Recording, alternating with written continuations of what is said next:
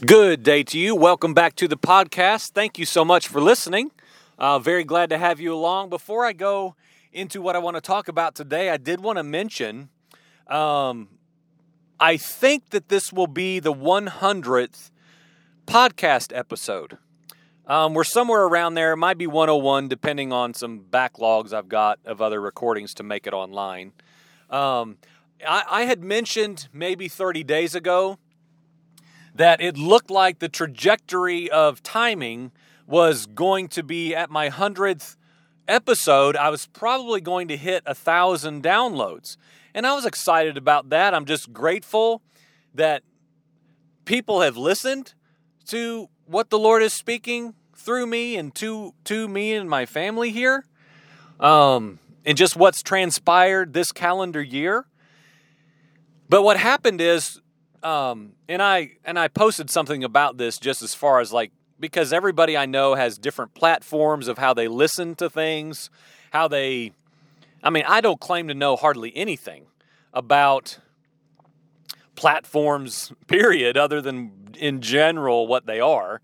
And so my wife has been working on getting them posted somehow connected with iTunes and Google Play. And as soon as she did that, I had hundreds of downloads within 24 hours. And so it kind of blew my preparation of this big crescendo of 100 episodes, 1,000 downloads. And I was kind of stoked about that landmark, I guess.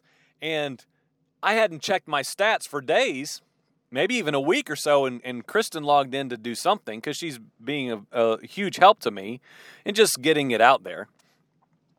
And she said, you've got I don't know, I don't remember how many, you've got 40 downloads in New York or something like that. I don't, within a couple of days. And so my numbers have increased, and it's just kind of strange. It's very challenging to me to make sure that what I'm saying is in fact what I'm sure the Lord is speaking to me in this hour. And that what I would say to the best of my ability now. I know I'm full of flaws and error and will make mistakes and misquote scriptures and, get things wrong. But still make the effort through prayer and through submitting what I feel the Lord is saying into at least somewhat of a process of allowing the Lord to purify what I'm hearing or how I would hear it. And so it's just really encouraging and rightfully challenging that I don't know. What an awesome thing if any one of us could say anything to anyone and be a vehicle used in any way that we might be vessels to help anyone on the earth to find the purpose of humanity, to worship God, to glorify Him, to join into whatever the Spirit is saying in this hour and endeavoring together, even in just a shared, weird, mysterious, internet-connected world, sharing in any way, in any measure, about going towards the culmination of the ages. And that really excites me. That's just really awesome to me. I wanted to talk today I want to make this the next installment of the power of preparation. Now, I will admittedly, this is maybe kind of cramming something outside of that exactly into the form and context of preparation. I will admit that from the very beginning. That's pretty true. But this is what's stirring in me today. And so I like to give myself to what I feel the Spirit is saying in the moment, in the hour, and kind of go with that. And because to me, for me, and whenever I listen to anyone else who speaks from that place of the now conviction or the now revelation or the now knowledge of what God is speaking to us, man, y'all, there's so much more in that than any predetermined, prepared message or teaching or anything that we might even say for that matter. And so, like, may that even speak to us about the power of preparation. Okay, so like I have prepared the next installment of the series. I'm ready to talk about that. But this morning, in my preparation of my spirit, in my time of prayer this morning, in my time in my basement before sunrise, asking the Lord what is for today, this is what's stirring in me. And so, like for me, the preparation has got to be in the now moment. I have prepared a message to record today, but in my preparation of hearing what the Lord is saying today, I feel like something else has risen to the surface, if you will, for this present moment. And so I want to share that. And again, well, I don't want to have to make it squeeze into the preparation context and force it in there, but whatever the case, I feel like it's going to land there. Maybe the Lord will unveil something even in the midst of the recording. Mark chapter 2. When Yeshua, Messiah, Jesus the Christ, returned to Capernaum, after some days it was reported that he was in a house. Some versions say he was at home. Some say he was in a house. He's in a house in Capernaum. That's really all we know. I've not found anything that tells us whose house specifically, or like anything that we would need to know about the specifics of the house. He's just in a house. He's in a dwelling. Many people were gathered together, so many that there was no more room, not even at the door. And Jesus was preaching the word to them. And they came, bringing to him a paralytic carried by 4 men. And when they could not get near him because of the crowd, they removed the roof above him. And when they had made an opening, they let down the bed on which the paralytic lay. And when Jesus saw their faith, he said to the paralytic, "Son, your sins are forgiven." Now some of the scribes were sitting there, questioning in their hearts, and Jesus knew this. "Why does this man speak like that?" they asked. "He is blaspheming. Who can forgive sins but God alone?" And we're just told this is what was in their heart. This was what they were thinking. This is what they were questioning in their hearts, okay? And Jesus read them like an open book. And immediately Yeshua, perceiving in his spirit that they were questioning within themselves, said to them, "Why do you question these things in your hearts? Which is easier, to say to the paralytic, 'Your sins are forgiven,' or to say, 'Rise, take up your bed and walk'? But that you may know that the Son of Man has authority on the earth to forgive sins." He said to the paralytic, "I say to you, rise, pick up your bed and go home." And he rose immediately. He picked up his bed, and he went out before them all, so that they were all amazed and glorified God. And they said, "We have never seen anything like this." And so now I've got to start driving, so I'll do my best to be attentive. So what I like to do, and if you listen to this with any kind of regularity ever, I like to talk about and think about the inserting ourselves into the scenario of the scriptures. What is this recording there for? What happened? Whether this was seen firsthand, whether this was, somebody sat down, Mark interviewed someone who was there, and this is what happened. And so again, we're not told that many circumstances about it specifically, other than Jesus came into town, he went into a house. And as always is the case, in most cases, pretty much predictable every time, Jesus is attacked by a throng of people. A mob of people show up to see Jesus. And so he's teaching the word. He's teaching the word. Okay, so let's just start there for 1 second. Okay, again, inserting ourselves into the text now, not just reading it like a story. May we not read the eternal scriptures like fiction or even just historical text that is simply factual. So let's imagine Jesus surrounded by people, so much so the house is full all the way to the door. The way the text is worded, it sounds like you can't even get the door open because it's so packed with people. And he's teaching them the word. Y'all, what do you think he was saying? What do you think Yeshua Messiah was teaching that crowd that had gathered shoulder to shoulder in that house? I wonder what he was saying. Was he reading Isaiah? Some of the prophecies of things he himself would fulfill? Was he reading Ezekiel? Was he talking about,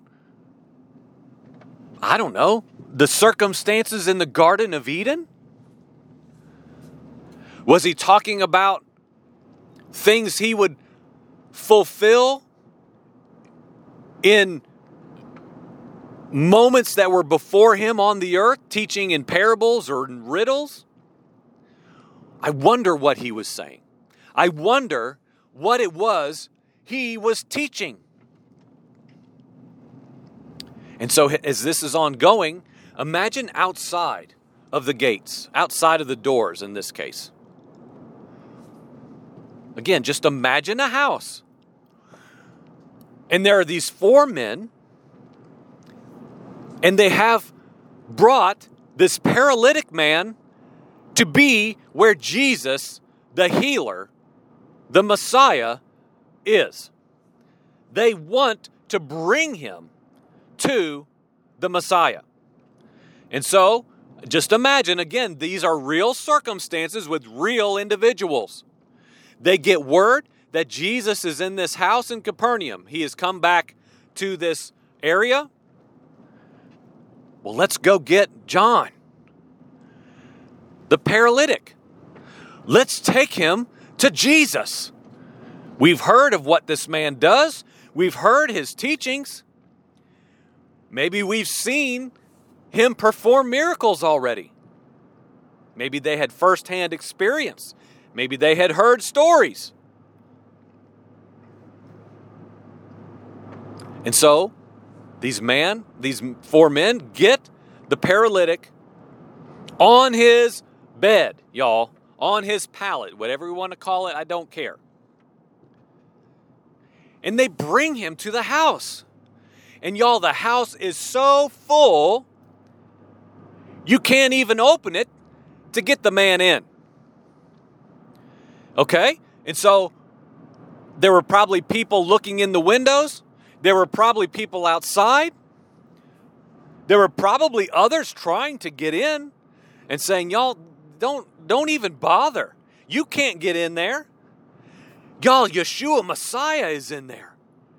He's in town. He's teaching the word.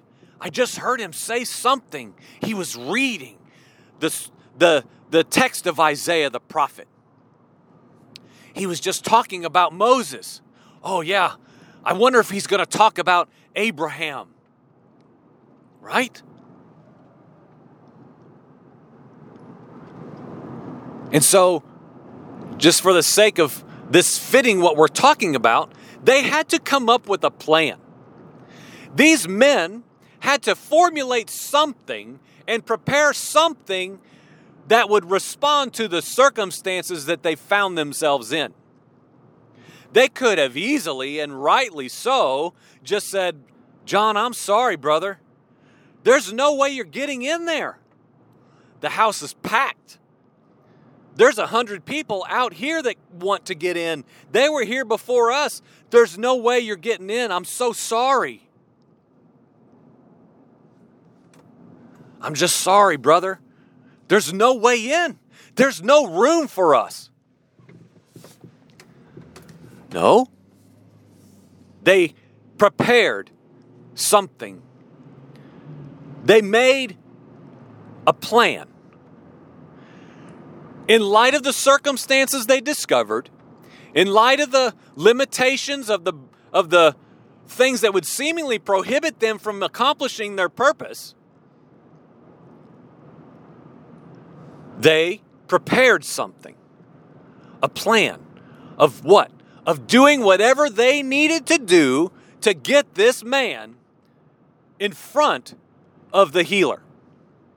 What must we do to get him in front of Yeshua? So they probably talked about that. I don't know. Well, do we go around the back? Okay, well, let's go around the back. Well, there's no other entrance. Let's check the door again.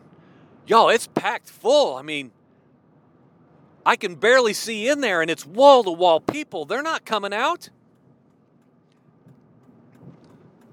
This man over here is pushing on me because I'm in his way, and he's going to get in there next. If there's any opening in any room, he's going to get in there ahead of us.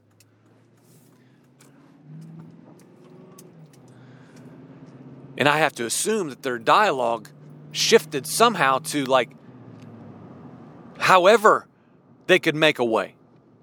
We're going to do whatever we have to do to get John, and I'm making up his name, of course, to get him to Jesus. We're getting him to Jesus. And one guy says, hey, what about the roof? The roof? What are you talking about? This is Jason's house, y'all. All right? Maybe they knew whose house this was in. I don't know. This is all speculative. This is just imaginative narrative about what might have been going on to insert us into this awesome text. This is Jason's house. We can't go up there and tear his roof off. This is where he lives. Well, I don't know. What do you think? Well, what do you think? I don't know. Let's do it. Let's do it. Let's get him in front of the healer. Y'all, do we realize that power of set determination and will? We are getting John in front of the Messiah today. He's right in there. He's on the other side of those walls, brothers. The Messiah is inside that house. Let's prepare something. Let's do whatever we have to do to get John in front of the Messiah. And so somehow, some way, they get up on the roof with this paralytic man on his bed. And they tie ropes around every corner. And y'all, they cut open the roof of a house. And they lower him down before Yeshua the Messiah. Guys, do we understand that determination to do whatever it takes to get before the Messiah? Oh God, I want that kind of preparation and set determination. I will come up with a way to get in front of Yeshua Messiah. And in light of someone else, I have such faith that getting her in front of Yeshua Messiah will absolutely heal her, change her, rescue him, deliver him. I'm going to get them there. I will do whatever it takes. I will tear up a brother's house to get them before Messiah. Metaphorically speaking. And y'all think about that picture of they lower this man through the roof of a house. Imagine Jesus in the middle of teaching, seeing a hole rip out in the roof above his head. And men lower this crippled man, this sick man. He descends in front of Yeshua. No one can stop it. No one can avoid the situation. He's coming down from the roof.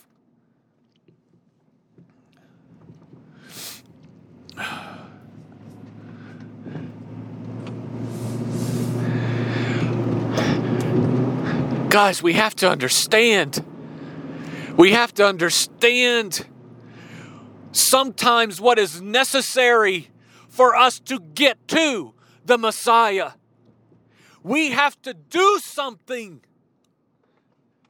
I am so weary of the finished work. People just sitting back and believing, as their rhetoric would say, that Yeshua Messiah has come to serve them. Because he did come to do that. He sacrificially came. He was Emmanuel, God with us. He was, even in this text specifically, he references himself as the Son of Man. Who came to what? To seek, to save, to serve, to rescue, to deliver. But y'all, we've got a real problem if we sit back with our feet propped up thinking that eternal Yahweh God sent himself wrapped up in a baby to live out a life of suffering unto death, to serve all of mankind, to reconcile man to himself, that now somehow we just sit back and allow the Messiah to serve us and bring everything to us because we somehow deserve it now that we're in him. Y'all, we have a real problem. I would say we need to shake off our slumber and say, I've got to get to Messiah. I've got to bring others to him. And there's some roof cutting to do. There's some unorthodox procedures to do, friends. Why? We're not prepared. We walk up to a house. Let's use this metaphorically. This might be long. This part might be long. We walk up to let's just use this metaphorically. I feel like this is right. I feel like this is what the Spirit is saying. We walk up to, again, this is a metaphor as an example. We walk up to a situation that we'll just say is hard. We want to bring a brother or a sister, a loved one, a relative, a neighbor, what we would call a vile enemy of God. We want to bring them to the Messiah. And we come up to the house where Messiah is, with that friend, with that brother. And we say, oh, house is full.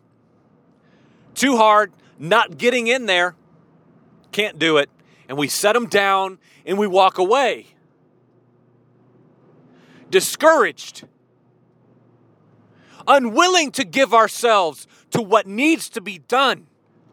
Removing the obstacles to bring that brother, to bring that friend, to bring that son, that daughter into the presence of the Messiah. Well, I can't make it happen. It's all the Lord. I can't make it happen. It's all him. Y'all, this lie permeates Christianity today. No man comes except God draws him. Yes and amen. It's the work of the Spirit. Yes, yes, yes.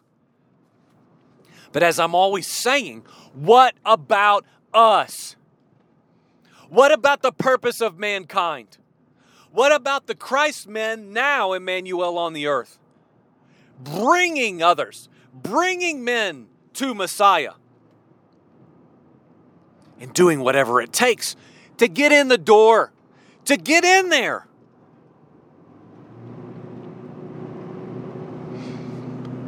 How? How do we do it? Well, we prepare. We see what's before us, we see the obstacles, and we prepare a way in. We sit down and we have the will and the tenacity and the determination to know in faith that on the other side of that wall is Messiah. And I'm getting them in there. I'm getting them in.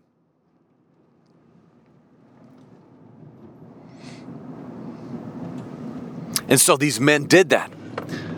They were not going to be denied getting their friend, getting this paralytic, getting just whatever, whoever he was, close friend, stranger. They were going to get him to the Messiah. And so when Jesus saw their faith, when he saw the faith of the men who crawled up on the roof and did whatever they had to do to get this man dropped down into the immediate presence of Yeshua Messiah, he looked to the paralytic and he said, "Son, your sins are forgiven." Y'all, this is one of those stories now that's like, what? So the faith of these other men brought forgiveness of sin to this other man, the paralytic man, who, as far as we know, he's just hanging out on the bed. Now, he could have easily resisted. Don't, no, I won't do it. Presumably, unless he was strapped down and forced, he presumably played a role. John, are you cool with that, brother? Are you okay with us carrying you up onto the roof and lowering you down on your bed in the presence of this multitude of people while Jesus the Messiah is teaching? Are you cool with that? Well, from the text, we have to assume he said yes.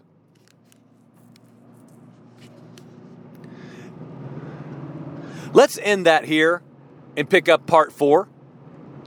I'm at 30 minutes, y'all. We're just going to go right into part 4. So, the power of preparation. The power of preparation. Let's be a prepared people. Amen.